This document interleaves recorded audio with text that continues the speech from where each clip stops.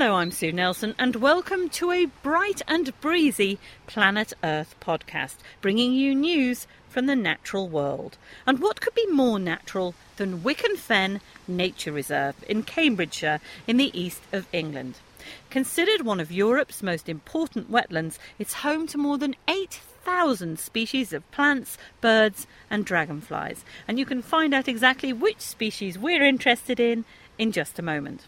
Also on today's podcast, a visit to the Oxford Radiocarbon Accelerator Unit, and we'll be heading to northern Sweden for a closer look at snow. Crust is, about 2 centimetres thick in places. Looks like there might have been 2 separate melt events, because the crust looks like it's got 2 parts to it, a bit like a sandwich. And we'll hear more from Mel Sandell a little later on in the podcast. Meadows, sedge and reed beds. Quite an extraordinary area of land. You can walk around the nature reserve on a raised boardwalk that takes you past windmills and some bird hides. And birds, or one bird in particular, is the reason I am here today. It's the cuckoo. And I'm here to meet Nick Davies. He's a professor of behavioural ecology at the University of Cambridge, and he's currently studying the cuckoo here at Wicken Fen. Nick, we're beside some reeds which are taller than both of us, but we're not here for the cuckoos, or are we? Well, we are here to look for cuckoos, but the way to find cuckoos on Wicken Fen is to go looking with a stick for reed warblers' nests, because here on the fen, reed warbler is the host that the cuckoo targets. And right here in the reeds, if I just part them with this stick, we can see a reed warbler nest, which is a beautiful cup. That's tiny. It sort of would fit in the palm of my hand. It would, and it's suspended between 4 new reeds, and it keeps the reed warbler eggs nice and snug, even on a strong windy day like this. Oh, there the reeds were blowing towards it, but it looks like it's got white wispy bits. Yes. In amongst its nest. So it's built from the old seed heads from last year's reeds, but the female who builds the nest anchors the nest to the reed stems using spider silk. So it's just a work of art. If I just tilt the nest slightly, you can see that it contains 4 reed warbler eggs. So far this nest has avoided the attention of the cuckoo. And I think what we better do now is cover the reeds back and leave so the female can come and sit on the clutch. Well, as we walk to an area away from the reed warbler, how many nests have you been looking at so far, and in terms of how many cuckoo's eggs have you found so far as well, more importantly?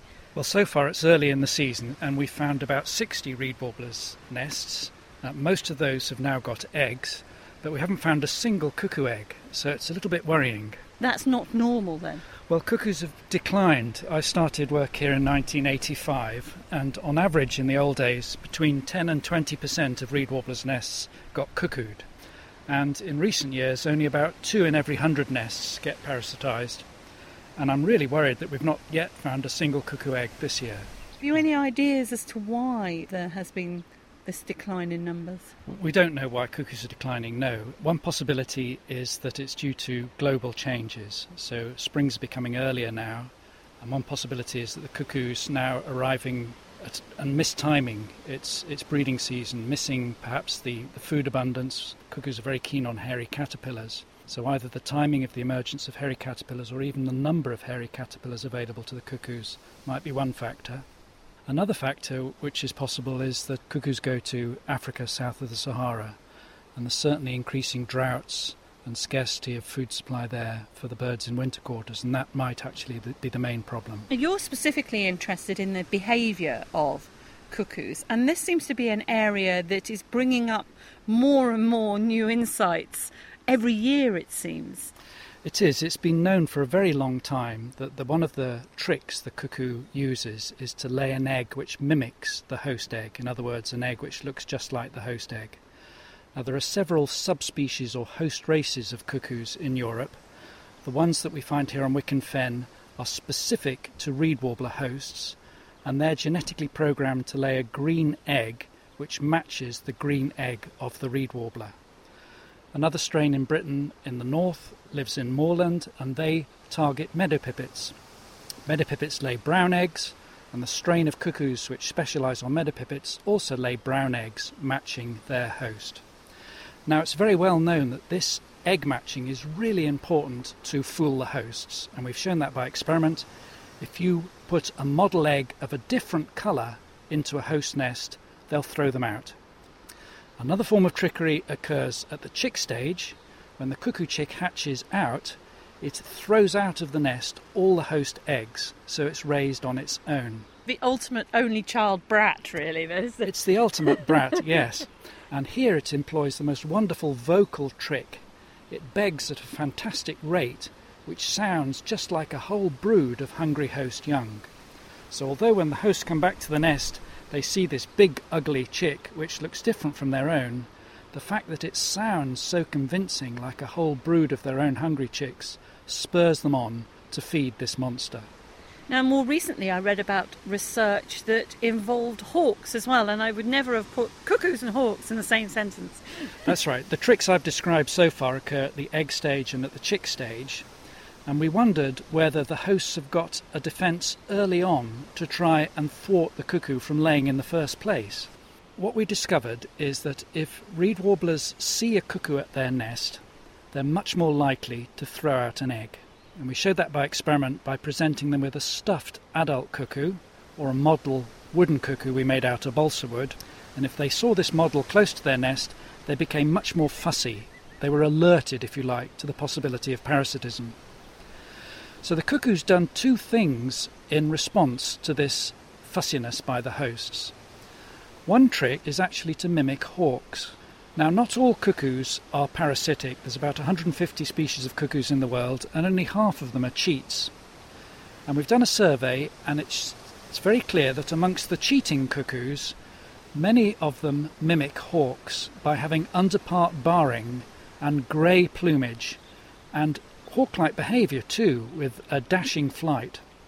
In fact, I've heard many small birds on Wicken Fen give alarm calls when a cuckoo flies past, just as they would to a hawk. Why we think the cuckoo benefits from looking like a hawk is that the host would then be reluctant to approach this cuckoo or hawk-like object close to their nest. So the cuckoo then has time to slip in and lay without being detected or without being approached too closely. Now, to test whether this cuckoo barring really is the key, we presented our model cuckoos either with barred underparts or with unbarred underparts. And what we showed that is if the model had barred underparts, the reed warbler hosts were much more frightened of it, much more reluctant to approach closely.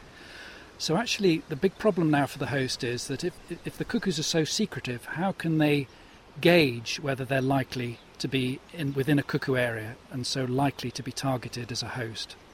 Well, instead of just relying on their own perception of cuckoo activity, what we've discovered is that the reed warblers also listen out for their neighbours' responses to cuckoos. So it's a bit like a neighbourhood watch system. Whenever a reed warbler sees a cuckoo in its territory, it mobs with a rasping sound, a sort of skrrr call. And as soon as this rasping call takes place, all the neighbours will quickly come over to see what's going on, and you can see the reeds twitching as the neighbours fly often 20-30 metres to come and have a look at the source of all this alarming. Well, we've shown by experiment that if they see neighbours mobbing a cuckoo, then they up their defences at their own nests. So the cuckoo's really got a double reason for being secretive. Professor Nick Davis, thank you very much indeed. And on this gloriously sunny day at Wicken Fen in Cambridgeshire, we're going to move now to something a little cooler: snow. It's one of the world's most important natural resources, as 1 in 6 people on our planet rely on melting snow and glaciers for their water supply. Mel Sandels from the National Centre for Earth Observation has been studying snow for the past 10 years, and she's working to understand the properties of snow with the aim of eventually being able to measure the mass of snow from satellites. As you can imagine, Mel's work takes her to some very cold and isolated places, such as the far north of Sweden, from where she sent us back this latest audio diary. So we've arrived in Abisko, and the landscape is just spectacular. There are huge mountains and U-shaped valleys caused by glaciers moving through them. We've come down to the lake, and the lake is massive. It's about 12 kilometres long.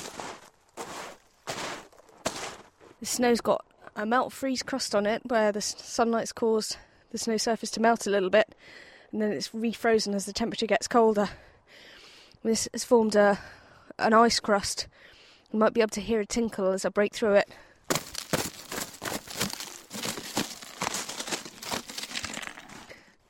Crust is about 2 centimetres thick in places. Looks like there might have been 2 separate melt events, because the crust looks like it's got 2 parts to it, a bit like a sandwich. So we'll be using an instrument called a spectroradiometer whilst on this field trip. A spectroradiometer measures reflectance of sunlight from the snow surface at all different frequencies, and we can use this information to tell us how large the snow crystals are.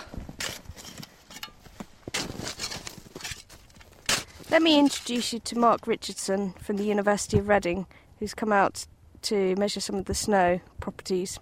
So Mark, could you tell me what you're doing? What I'm hoping to do is every 2 to 3 days I'm going to dig a snow pit, which is where you just dig down to the ground, clear about 1 metre square, and then shave off a front face so you've got a flat sort of side picture of the snowpack. And then you measure how deep it is, and then you go down the snowpack and you take measurements of the temperature, the grain size and the density. The idea is that if we do some very close to each other, then we'll be approximately measuring the same sort of snow, and we'll then have an idea of how it changes with time. How will this information help us? We've been running computer simulations about how the snowpack changes, and eventually what we want to do is to be able to use a satellite to look anywhere on the world and see how thick the snow is there. But unfortunately it gives us a sort of a mixed picture.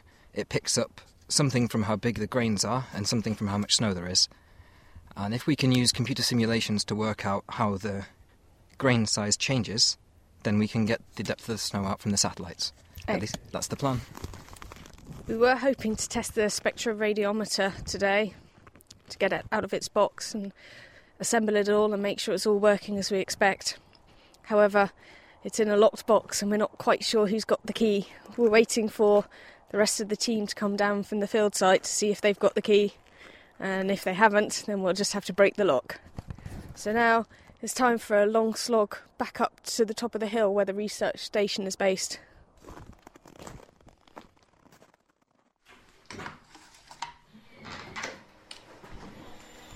So I'm just sitting in the office at the moment.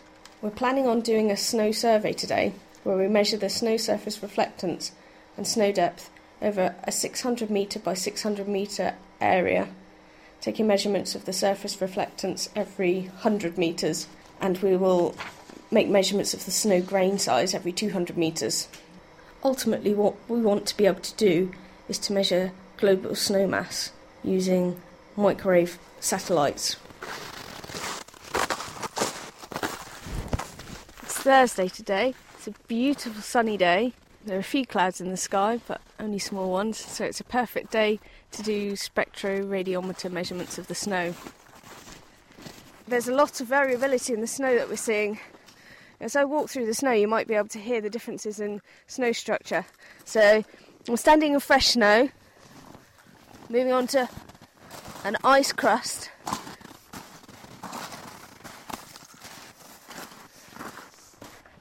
And there's a lot of harder wind-packed snow. And further up ahead, there's a structure in the snow called sastrugi. And these are basically wave-like patterns in the snow, a bit like sand dunes. The question we're trying to ask is, given all this variability at the scale of a satellite footprint, how does this affect the measurements? Well, for me, the fieldwork is now finished, and as I'm looking around, I'm wondering if I'll get the opportunity to come back here again. It's certainly a stunning place to be. All that remains now is for me to strap on my skis and begin the long journey home. Mel Sandells from the National Centre for Earth Observation. And you can see some pictures of Mel's work in Sweden, as well as our location here at Wicken Fen, on our Facebook page. Just search for Planet Earth online. and you're listening to the Planet Earth podcast. In the late 1940s, a chemist called Willard Libby, who'd worked on uranium during the Manhattan Project, developed a method of dating material with a biological origin. He realised that all living things contained a constant ratio of two types of carbon, carbon-12 and carbon-14. And today, radiocarbon dating is an extremely accurate and useful way to date an archaeological find that contains any previously living material. Dr. Tom Hyam is Deputy Director of the Oxford Radiocarbon Accelerator Unit. I joined him inside the accelerator unit to find out how it works. This machine, its job is basically to take tiny amounts of graphite, which contain the carbon and therefore the carbon-14 that derive from the archaeological bone or charcoal or whatever it happens to be, and to separate from all of the other interfering particles just the carbon-14. So this is rather like a large sieve, and the way it does that is by particle acceleration, by beam bending the particles so that they can be separated by magnetic forces. The problem that we have, though, is that a tiny amount of that carbon is carbon-14. One particle in a billion is carbon-14. So that's why we need such a large machine to be able to separate all of the interfering particles that aren't carbon-14 from carbon-14. So if you had a bone, for example, that you wanted to analyse, where would it actually go? Basically what you're seeing here is the very end of the process. Right, well let's go further into the noisy machinery, and now actually you can see the bend of this big cylinder here. The first stage is to take the bone, to take about half a teaspoon of powder from the bone, and to extract the collagen from that bone. Stage 2 is then to combust the collagen, purify the gas, and convert the carbon dioxide into graphite. And then the graphite is then loaded into one of those small aluminium holders there.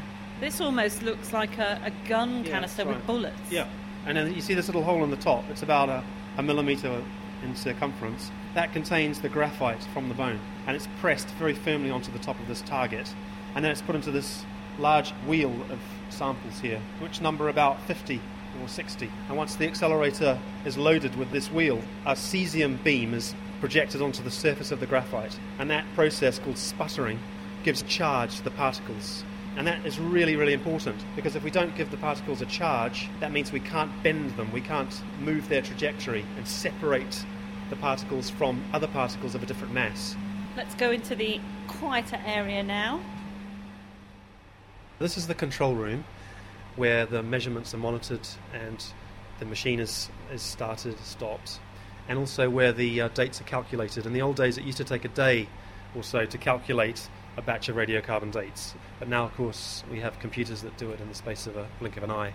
How do you actually tell the age of something from the amount of radioactive carbon in it? The dating process is built around the half-life of radiocarbon. The half-life simply means the amount of time it takes for half of the radioactive carbon that is present per gram of material in a living organism to decay after death and disappear. So we know from Libby's work that the half-life of radiocarbon is about 5,500 years. That means that every 5,500 years the amount of radiocarbon declines by half. So after 10 half-lives you're back to around 55,000 years, and then there should be no more carbon-14 left. So that marks the limit of the dating technique. The great thing about radiocarbon dating is that carbon is ubiquitous in the biosphere, so there are many different types of material that we could date, whether they be bones, charcoal, wood, to things like mollusks and fish bones, pollen. Since the 1950s, there's been a doubling of the amount of radiocarbon in the world because of the nuclear testing that took place in the 1940s and 50s and 60s. So if we measure something that's modern being since 1950, we can get a very high level of radioactive carbon that we know therefore must equate with a date in the modern period. Modern particle accelerators and pre-treating samples to remove contaminants have improved the accuracy of radiocarbon dating. In some cases, artefacts need to be retested, and Tom's unit helped produce recent research which suggested that Neanderthals probably died out 10,000 years earlier than previously thought. Unfortunately, in many cases, when we do this work, we find that the previous dates are underestimating the real age. So there's a huge amount of work to be done still in applying these new techniques to find the real chronological picture. So you could actually put a lot of noses out of joint. Yeah, that's right. I think it's fair to say that there are a lot of people with a lot of vested interests in this, and they've written a lot over the last few decades, and they've been involved in bitter arguments that in some cases are over data that we now know is probably not reliable. So yes, there is a tendency to do that. But then that's science, isn't it? Exactly. I think the mark of a good scientist is that, if you find out that your original hypothesis or theory was a little bit wanting and new data comes along, that you have to then turn your back on that previous interpretation and look to a different one. So let's say that some colleagues are better at that than others, perhaps. Tom Hyam from the University of Oxford and its Radiocarbon Accelerator Unit. Well, that's it for today's Planet Earth podcast from Wycombe Fen. Do check out that Facebook page, and you can also follow what's happening in the natural world via the Planet Earth online website or our Twitter feed.